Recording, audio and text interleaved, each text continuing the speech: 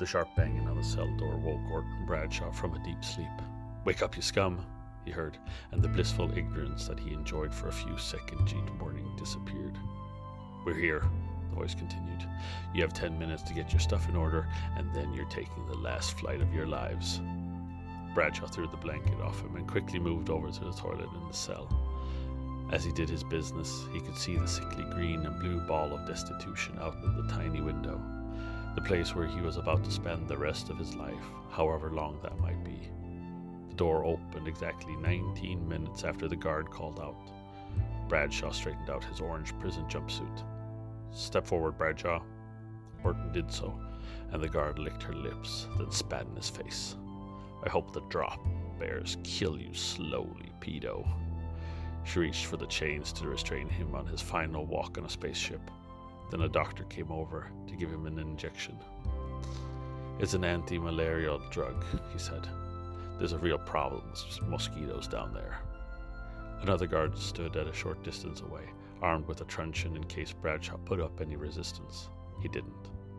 There was no possibility of escape from this transport anyway, not without killing multiple people, and Orton Bradshaw, convicted of 14 counts ranging from rape to witness tampering to distribution of child pornography, lacked the skills to kill multiple people. At least not without explosives. Good morning, good afternoon, good evening, good night. Whenever you're listening to this, wherever you're listening to this, I would like to welcome you back to the Guild Podcast, the podcast for the Writers, Artists, and Readers Guild. I'm your host, Chris Mary Halsman, and we really appreciate you tuning in.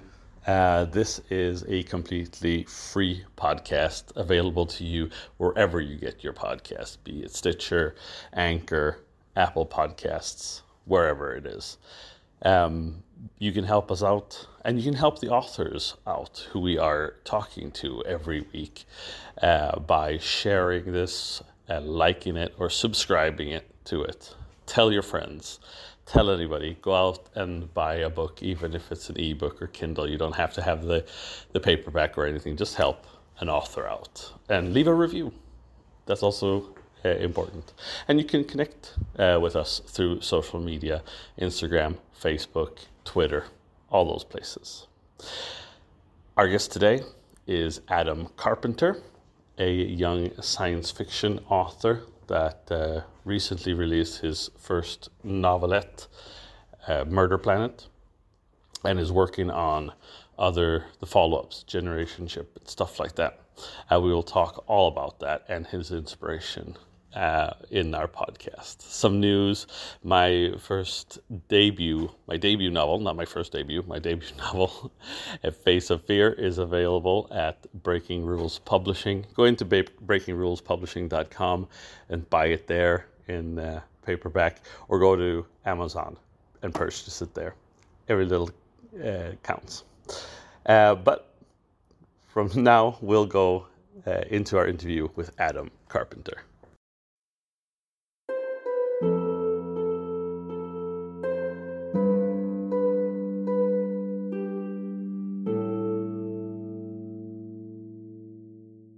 At this time, I would like to welcome author Adam Carpenter to the show. Welcome, Adam. How are you doing today? Not too bad. I've got a couple of weeks off work at the moment, and it's a bank holiday today in as we're recording this in Britain. But I've got a couple of weeks off regular work, so I can be a bit more relaxed and chilled. That's nice. It's nice with a little bit. So it's me, my day job just actually got started. School's been going. I think we're in the third week of school now, since I work as a teacher. So it's So our schools are going back next week. I've actually heard a little bit of different ideas. I follow this singer, and I think I mentioned it on an author salon named Fish. Well, his name is Derek W. Dick, but he's a Scottish singer called Fish, and he does his show every Friday. And he keeps saying that because he's a musical artist, obviously he can't tour or anything because there are no gigs. But he keeps saying that it seems like Britain and, well, Great Britain overall, maybe Scotland in particular, I don't know, seem to be kind of always on the fence of whether things are going to go on complete lockdown again or not. Is that the Uh, case? there's a lot of media sort of speculation out there regarding what's going on, but we have actually one of the lower rates in Europe at the moment. So, Yeah. but we just have to keep an eye and remain vigilant. So, compared to say with France and Spain, we're actually doing pretty well. I mean, we test a lot. We do test a great deal as well. So that's arguably slightly inflating our figures. And But yeah. yeah, since this is about science fiction, not science, not the nasty world of science fact. Yeah, I. It was. I wasn't when my book came out. It was. My book came out on the 12th of March, which was just over 2 weeks before our lockdown started. Okay. So, do you mean as a science fiction writer? I mean, I guess primarily, did you have you taken any inspiration from the lockdown and the whole COVID situation, or are you feeling like that is too cliche to work with? Well, it's certainly influencing some of my settings going forward. It was my second book, which Generation Shit, which is currently writing, does have characters wearing face masks. Okay. But that was that was something considered pre-pandemic. Basically, to avoid issues with ancient diseases or modern disease given to an old person. But yeah, it is the whole thing is influencing certain aspects of the setting. For example, the setting where I'm involved in, takes biosecurity very seriously. For example, if you come in with something looking a bit peaky or whatever, they probably give you a quick swab or something to make sure you're not carrying anything potentially dangerous. And any other aspect of this age? I mean, even because I'm just thinking like you have well, the riots in America, the Black Lives Matter, the whole of the Me Too movement, and even the speaking out movement and stuff like that. Is that anything that is influencing you Yes, right now? that has definitely influenced some of my writing. For example, well, my leading lady, and this was a conscious decision, is South Asian. Basically, she's I made a conscious decision to make her one of the darker skinned Indian ethnicities, Tamil. She's from the south. Her ancestry is from the south of India. But in the world, when ethnic boundary, well, humanity doesn't, to a degree, discriminate based on ethnicity. It's very much that is mostly a thing of the past. Okay. For example, what divisions there are tend to be more culturally based. For example, which planet you come from. Certain planets will have a certain higher type of one ethnicity than the other. Okay. Because Sunita herself is she is basically a traveller, as in the Irish traveller kind of sense. Okay. Yeah. The travelling people of Earth have largely grouped together into a single group, and they were one of the first people to leave Sol, because they figured that nobody was going to treat them in the proper respect on Earth. They might as well go out to the stars and get it from there. Mm.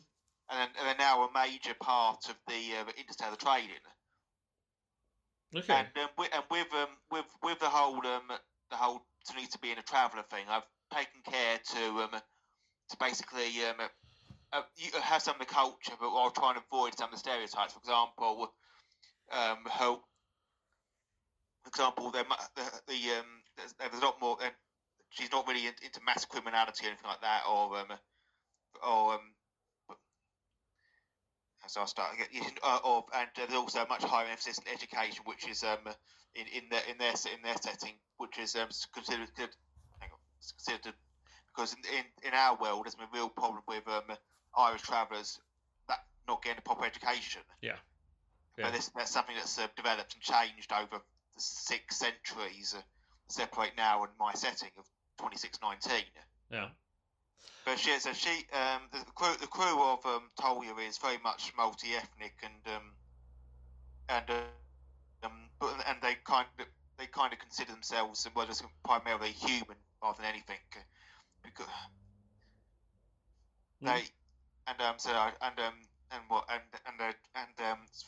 so the main setting that's where Sunita's Tolya is now going to be based out of going forward is a world called New London, which is kind of a bit like Britain, with sort of similar sort of culture, and it's near to a group of star systems called the Union of Irish Stars. Okay.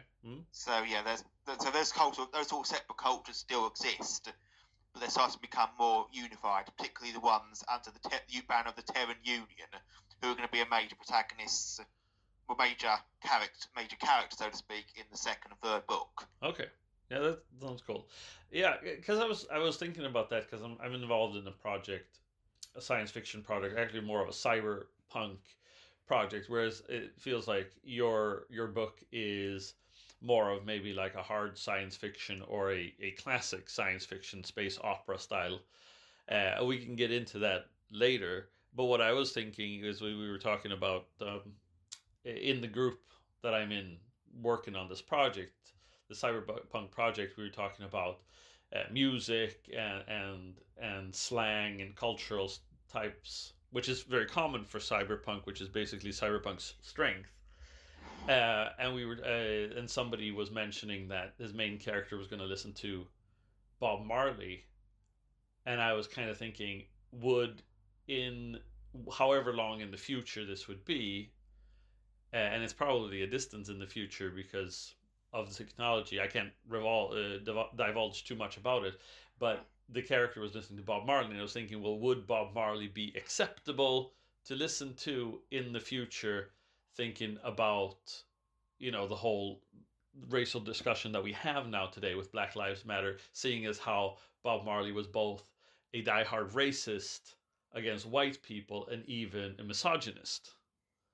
So he's like, those kind of things I think are important that you think of where we are today, for a science fiction book to kind of comment on. How do you feel about those kind of comments or ideas? Well, yeah, in terms of it's ultimately that's a difficult thing to judge because going forward, because finding any classical author is going to have their own issues, pretty much based on their time. For the history of humanity is been one of prejudice and particularly unpleasant views, and in some cases you've got to separate the works from the author's views, but where you can do so, where those views are clearly influencing their work to such a huge degree, it becomes problematic. I know there's been issues with H.P. Lovecraft on that matter. Yeah. You have to be careful. But interestingly, I have put in some contemporary references into this setting. Again, this is from stuff for Generationship. For example, there's a world in my setting where one of my characters comes from called Don, Pennsylvania. Yeah. Which is basically sort of an Amish Mennonite-esque planet, what's run on a fairly hardcore Christian principles, and women from there are known as Offreds. Oh yeah.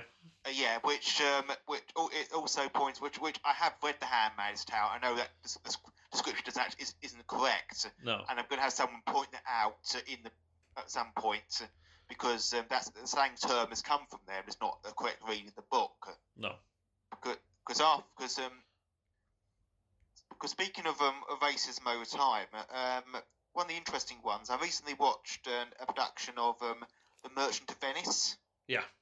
Which has been interesting because the way Shylock has been presented over time. He's become a lot more sympathetic, made more sympathetic over the centuries, and it's quite common for Jewish actors to actually play him these days. Yeah.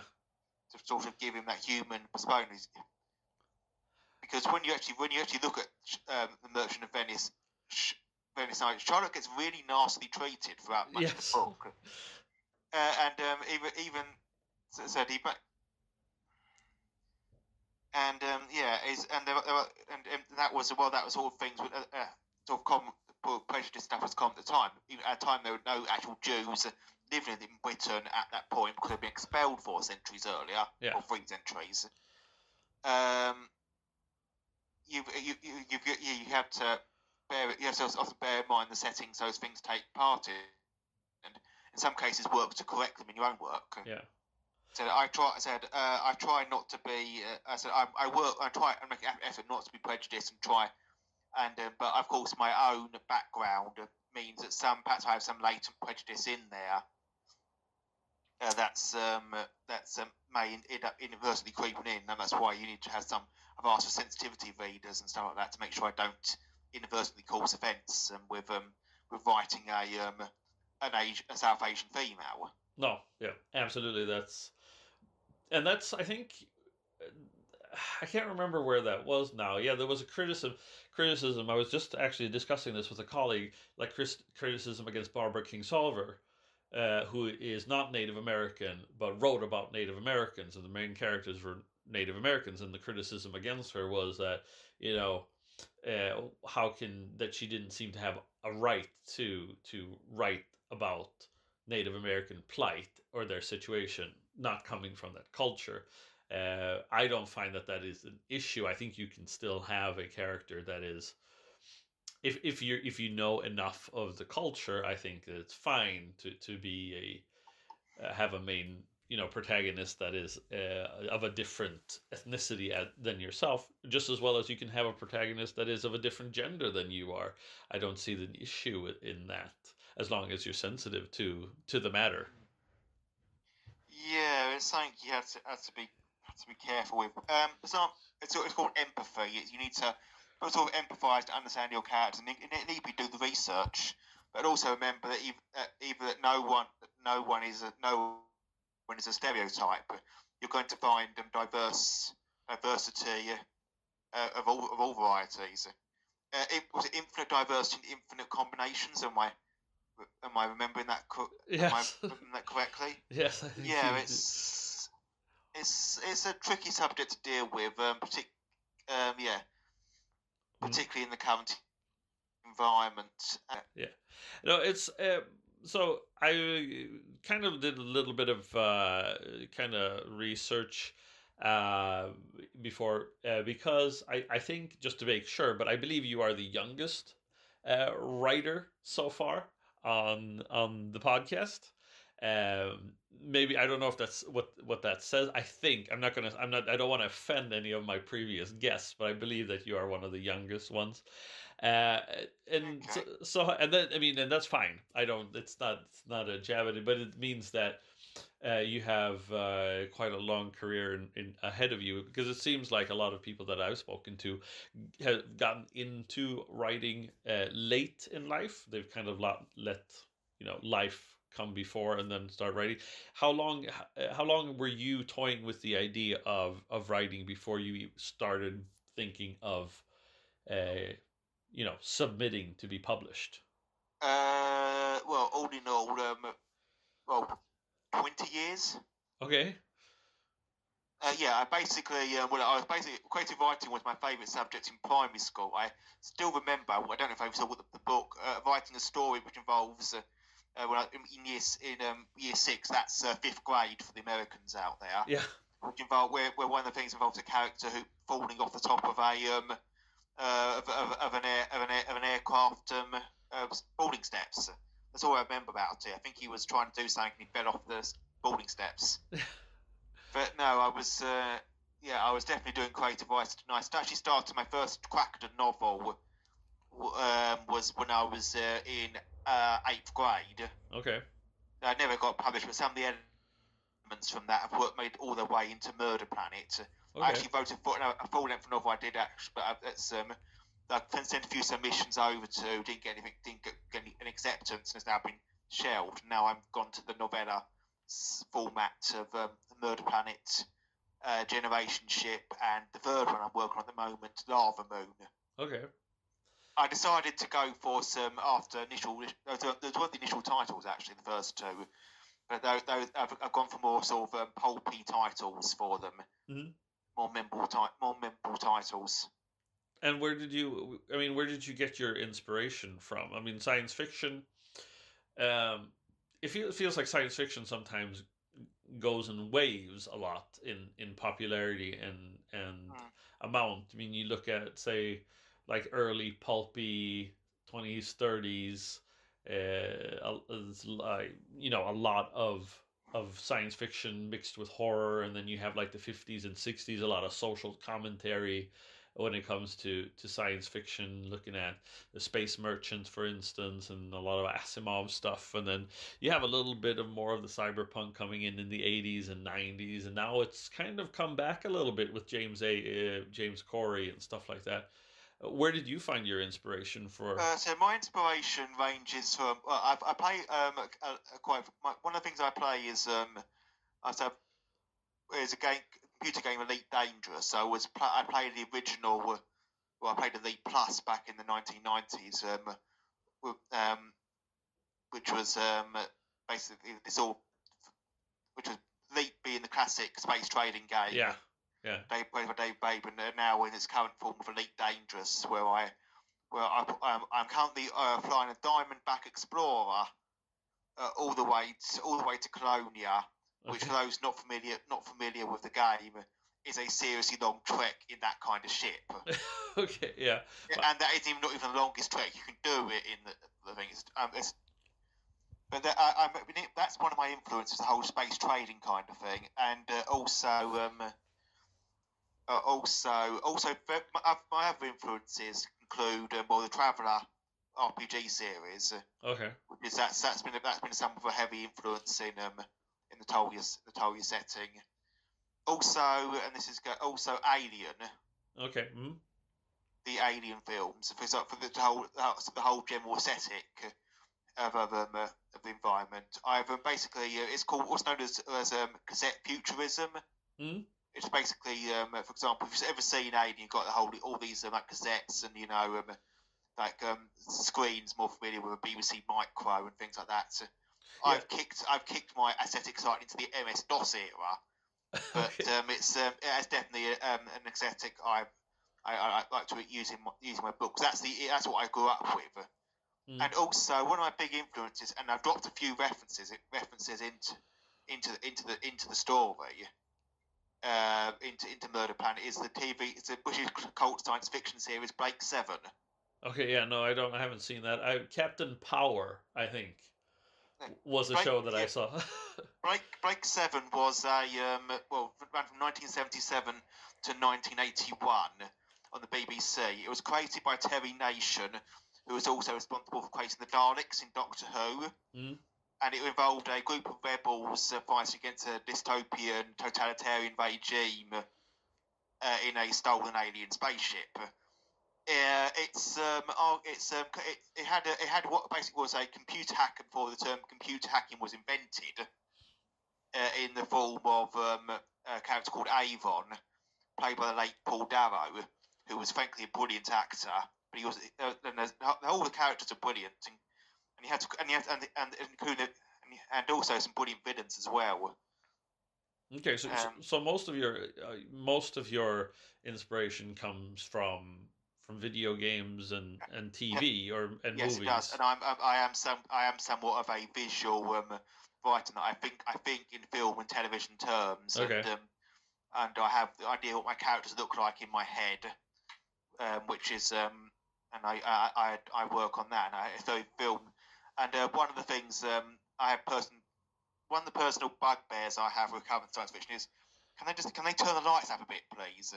It's not going to be current spaceships are too dark, and it's either really brilliant really brilliantly white, or it's grey and grim, and just make it like a but so find a nice balance. It's just also make it a bit more lived in. Yeah. For example, you can't have for example. That's where Alien really works. It does look more lived in. It's for example, you might have somebody leave some documents around use a magazine around on the floor, or stick some posters up on the wall or something.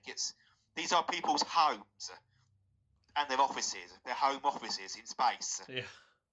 It's interesting, yeah, because I had that conversation. I can't remember who I had it with. We were talking about, I think Abigail Linhart, who I interviewed a little while back, and we were talking about the difference between, say, like the Dungeons and Dragons movie and Lord of the Rings.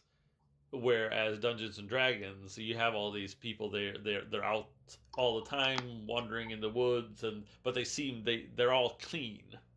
They look like they're freshly showered, whereas in Lord of the Rings, you really see there's dirt under the fingernails. It's grimy, just like it would be if you'd been hiking for close to a year.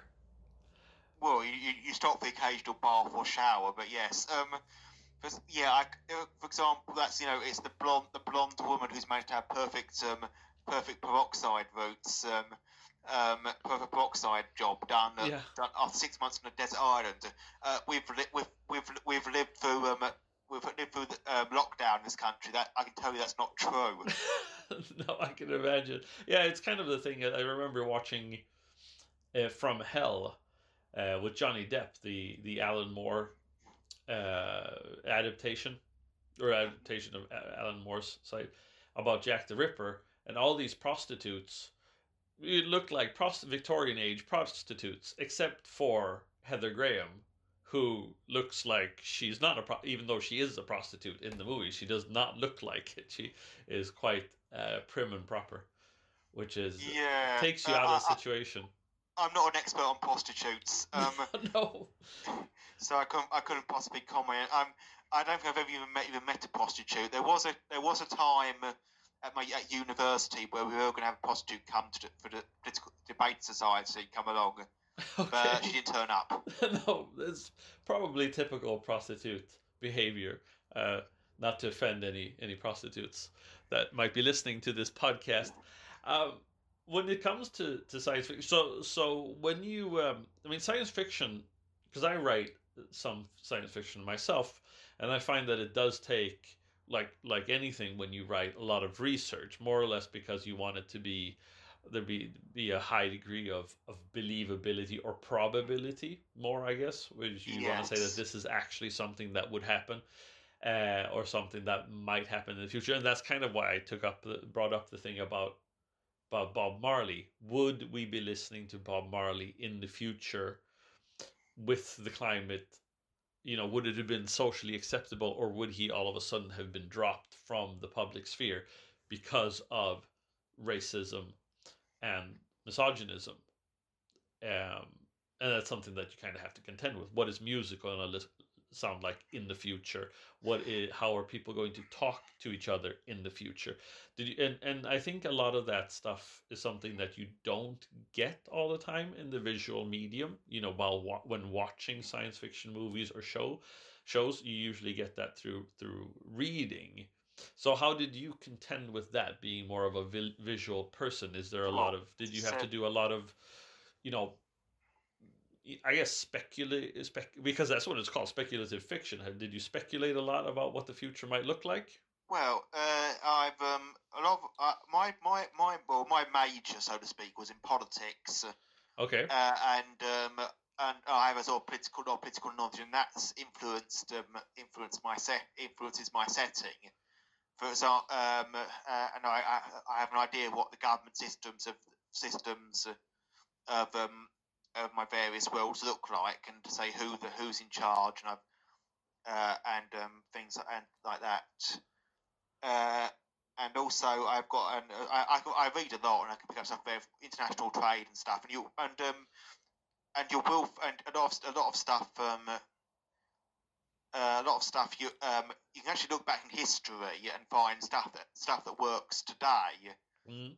it works in the setting because particularly, for example, in a setting where interstellar travel is possible but not that far. For example, it might take a couple of days to get somewhere, as opposed to say near instant. But there's also very limited interstellar communication. For example, I've built something known as the Beacon Network, where the only way really send messages between star systems is using a great big sort of space beacon to pump out the message through hyperspace. Okay. And then anything else is going to have to factor in the light speed of light. Yeah. Which is which in Murder Planet there's a whole lag in observation that's involved in sending messages and people and observation and ships being seen each other because of the time the light has to physically travel between them. But a lot of stuff for example, a lot of stuff I've started stuff from the age of the early age of steamships and the early age of telegraphy, and late 19th century, early 20th is relevant for this period. For example, I've been thinking of various aspects regarding how the way Tolya operates. Basically, because Tolya is too big to actually land on a planet, it has various cargo pods, a part of an integrated unit that can transfer themselves to another ship that go down to the surface. They've basically got their own docking modules and stuff like that, and it's stuff basically containers with thrusters. Okay. Because I said I operate in a fairly hardish settings where you have to factor in acceleration, deacceleration, drift, and things like that, and gravity. And being an interstellar navigator is a rather hard thing involving a fair bit of maths, especially if you don't have a computer to hand. Yeah. Because one thing I've come into my setting is I've developed a whole sort of qualification thing regarding captains. For example, you can't just go and board a ship, buy a ship, and call yourself a captain. No.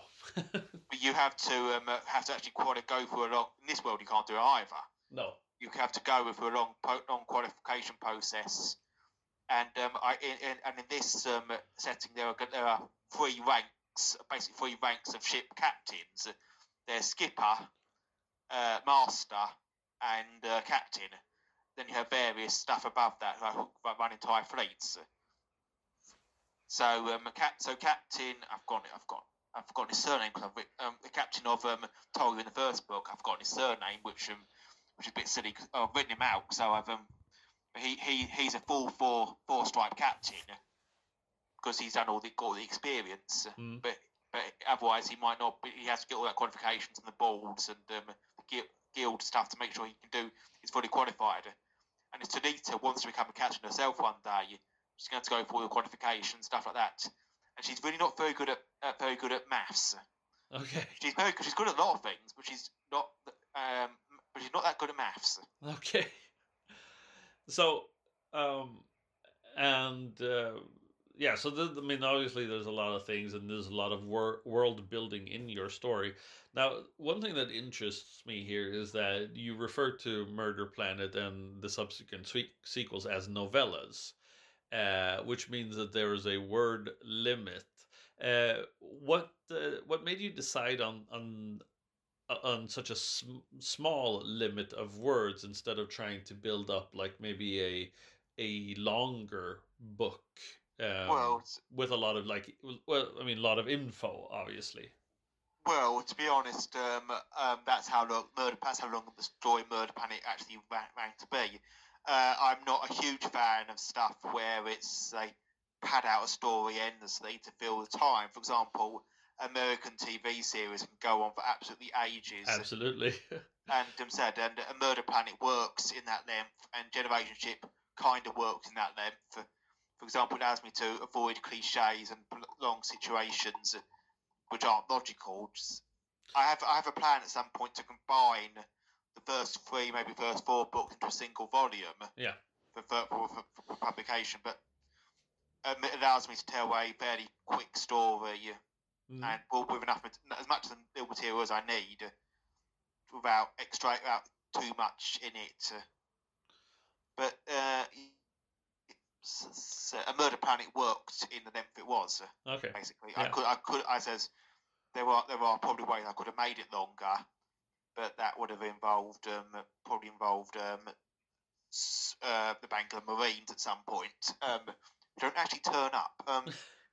No, they just yes. If you read the book, you'll understand Yeah, the way the Bangor government deals with prison escape. yeah.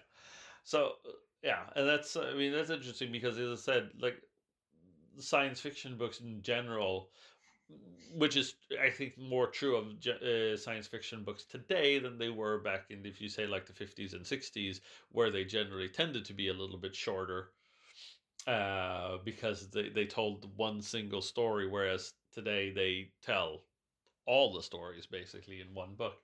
And I think if somebody, and I think a lot of people shy away maybe from fantasy and science fiction because of the sheer length of the book. Yeah. Actually, one of my influences in the whole thing was the Honor Harrington series by David Webber. Yeah. That's been a big influence in the overall way I do physics and space battles. Because of the whole acceleration and things like that, where because you can't just go flying around all that in space. They have to move out, accelerate, deaccelerate. Yeah. And this comes into a quite big thing. Will come to quite big aspects in my second book, involving a quite complicated intercept of an approaching vessel. Mm-hmm. So did you submit or query Murder Planet to various publishers before being picked up by Breaking Rules, or I were they did the submit first? to various agents, and then Breaking Rules picked me up. I had another offer from an organisation that won't be named who are basically a vanity publisher. I had agents who were interested, who liked it, but it wasn't for them. No. That's the thing in this business. So many people can write these days and have the capacity to write, and you've got real difficulty getting in through the doors. And Breaking Rules Publishing gave me that chance, so to actually get published, which is Had you written anything previously that had gotten yes, published? I'd written a full length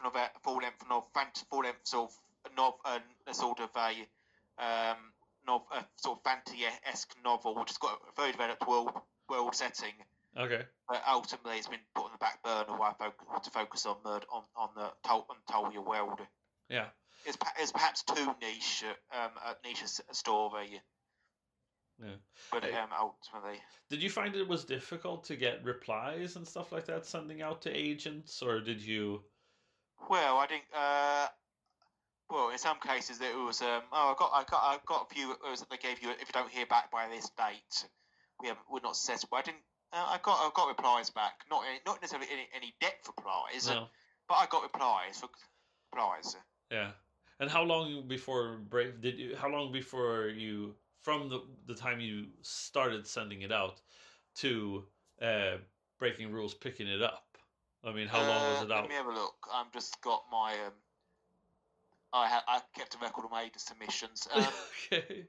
Yeah, like the job applications I used to have to do. I kept records. I started submitting Murder Planet on the 8th in March last year, and I finally got picked up in January this year. Okay. So it's about yeah. So a lot of people. I got my feedback here. Some thought it was too short. They really loved their writing, but it wasn't particularly suitable for them. Basically, a lot of stuff. It was a lot of stuff. It was very interesting, but didn't fit their plans. Yeah, and I wasn't their personal taste. No, and did you? I mean, being a British writer, was your goal to I mean, ultimate your goal to be published in the UK, or did that not matter? Because I spoke to Tim Mendes just the other night, who's also from the UK and is also part of the Breaking Rules family, and he was talking about that there's just there aren't that many opportunities for British writers in Great Britain because there aren't enough indie publishers or publishers overall. Yeah. So I saw Breaking Rules as an advertisement in Writing Magazine, which I subscribed to. Oh, okay. British magazine for writing. That's how I finally found them. But said there aren't a huge number of British-based science fiction publishers these days. They exist. It's not much of the genre is focusing on the States at the moment. Yeah. Which is yeah. But yeah, so I did submit to a few American ones as well. I'm actually, I did have a short story published some while back for another. I don't remember they were British agency. I wrote a short story for an anthology called Criminals with Fangs. Okay. Which is through Michael Terence Publishing, which was basically I wrote a cop story with a vampire cop set in Romania. Okay. Yeah, basically some cattle had been vampired. Okay. That's interesting. Yes, it was a very interesting take on the vampire thing. I personally enjoy it. I personally like doing it, and also last year I wrote an article for about Railway magazine on my Heritage Railway volunteering, which got me published as in there, and which brings me to a nice segue regarding the ship. Yeah. Okay. Tullia is named after a locomotive. Oh, okay.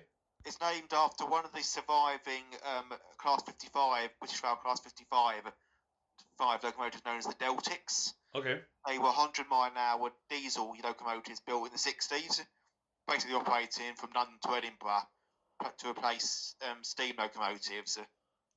And they're very distinctive locomotives, very smoky as well. And I've seen a couple of them in real life, and even been behind one, but I want to go behind one on a full charter tour at some point. But they're very distinctive looking, and I've even brought their paint job over to Tullia. Oh yeah. And Tullia has a sort of whole. Tullia was named itself after one of those locomotives, named itself after a racehorse from the post-war era. But I have dropped in quite a few, or dropping in some of a British Rail references into the book because. Hello. Yep, I'm here. So yes, I thought we dropped out there for a second. No. I was sounded like you had more to say. So yeah, okay, yeah, sometimes, but no, it's So those locomotives are considered absolute classics, and I actually decided to use that name because they're not all going to be named after grand majestic spaceships, things like that. No, absolutely. They're also not going to be named in the way that Ian M. Banks named his stuff. No. There's going to be a whole mix of names out there, and I've reflected that in my story.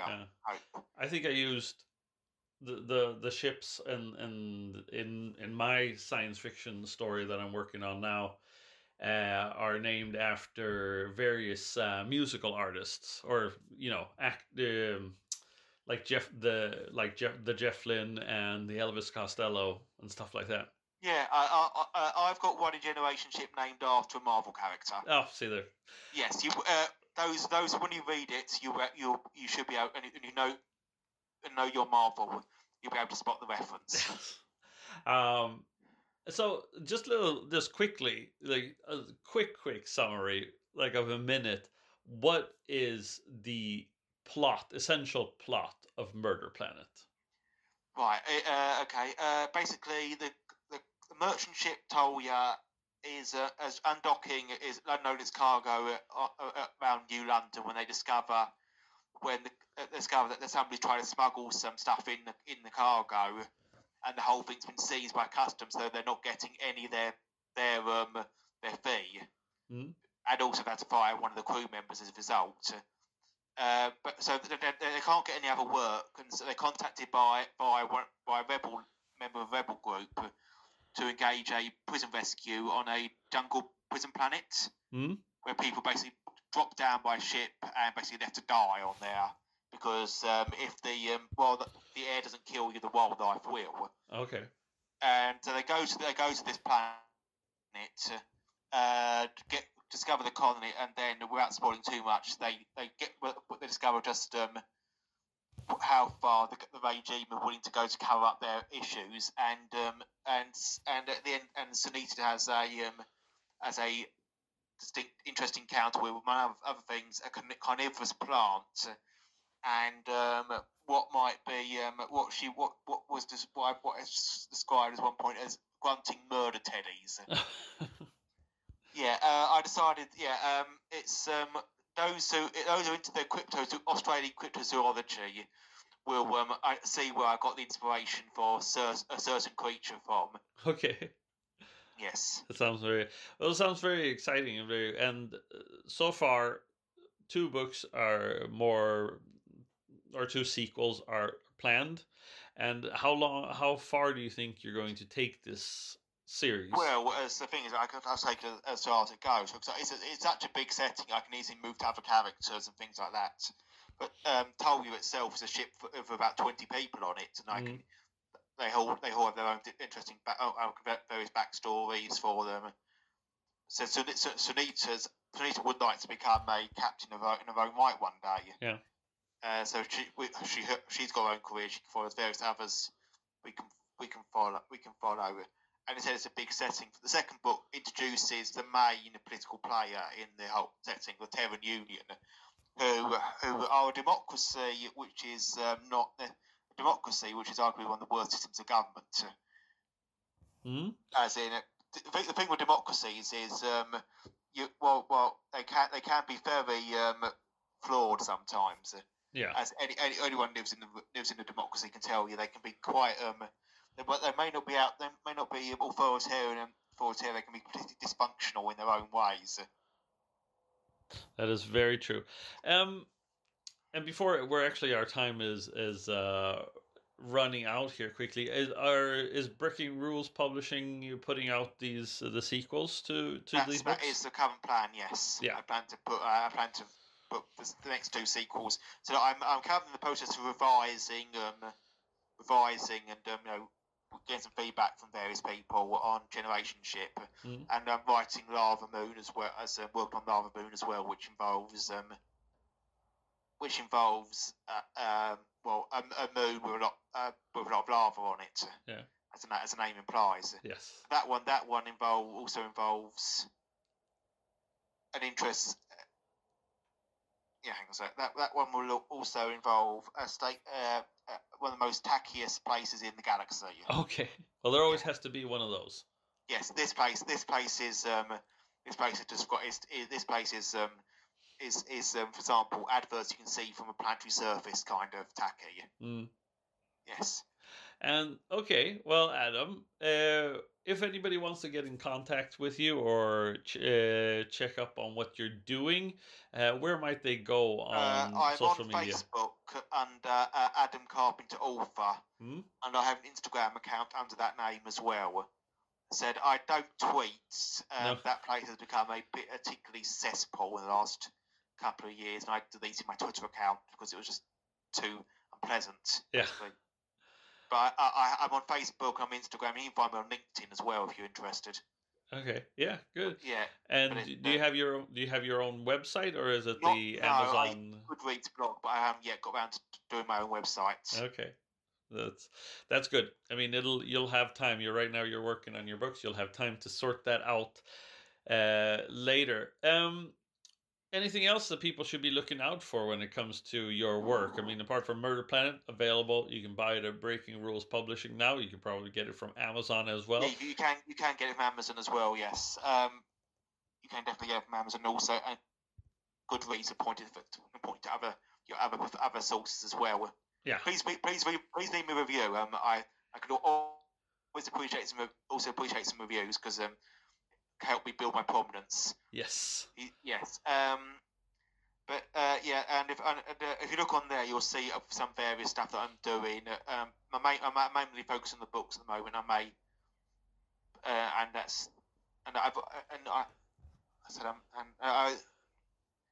I'm mainly focusing on the books at the moment. I've also written some stuff for my Heritage Railways magazine. Okay. I volunteer at the Epping Ongar Railway, which is based near London, and they have a magazine called Mixed Traffic. Okay. I've written some articles for them. Well, if people happen to be able to get a hold of those, I'm sure they will be checking for your articles there. Yes, I just recently did one on the railways of the Isle of Man. Okay.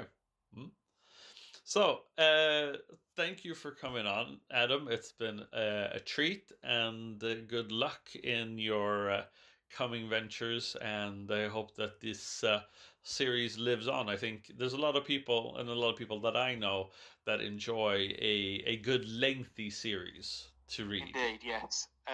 Indeed, please have a read of Murder Planet and check it out. Tell your friends, and follow me on Facebook as well. Yeah. Okay.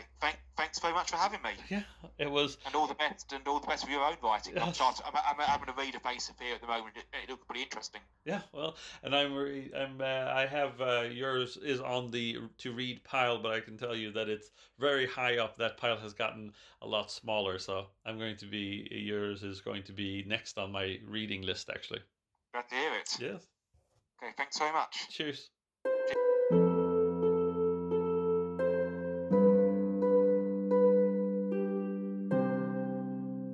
And we're back from our interview. Great interview. Lots to talk about, lots to unpack. And as always, there's so much more to talk about. And it's so seamless and effortless and everything like that. Go out and check out Adam Carpenter's links. Go check out his book, Murder Planet, on Breaking Rules Publishing. And if you happen to be able to get one of the magazines he was talking about and read his articles, do that. If you're into trains, I assume. That is all for me. I'd like to thank you for tuning in, listening once again. We will be back shortly. Don't forget to check out the other podcasts linked to the Guild. Easing the Reader, new episode 2 of Easing the Reader, a reread of The Wheel of Time with myself and author David Green, drops Sundays every other week. So it's going to be, this week is episode 2. Check that out.